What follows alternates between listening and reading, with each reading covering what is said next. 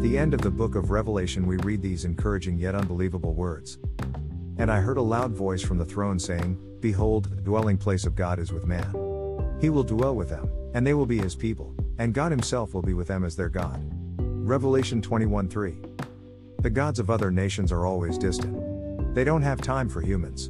Humans are second class in their mind, servants who were created through various means for their own pleasure and use.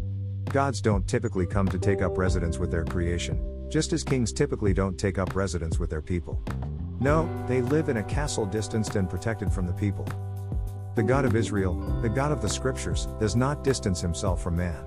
We are the pinnacle of his creation, created in his image to reign and rule on his behalf. Genesis 1-2. He placed the first humans in the garden in Eden to work and keep it on his behalf.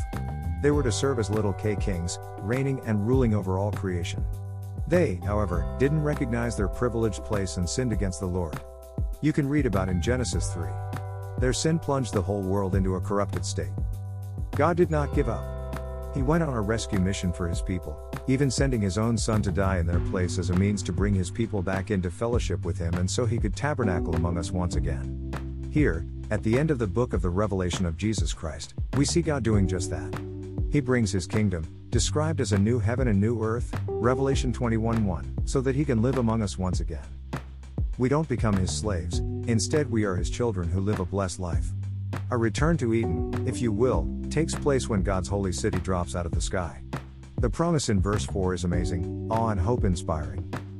Revelation 21:4 reads, He will wipe away every tear from their eyes, and death shall be no more, neither shall there be mourning, nor crying, nor pain any more, for the former things have passed away. What an amazing God we serve. A God who actually cares for his people. Don't turn to the counterfeit gods of the world who cannot and will not deliver on their promises. They do not care for you, nor will they provide you what they say they will. Only heartache and death results from following the gods of the world. But life and peace is the result of following the Lord our God. Turn to the Lord, submit your life to him, he cares for you.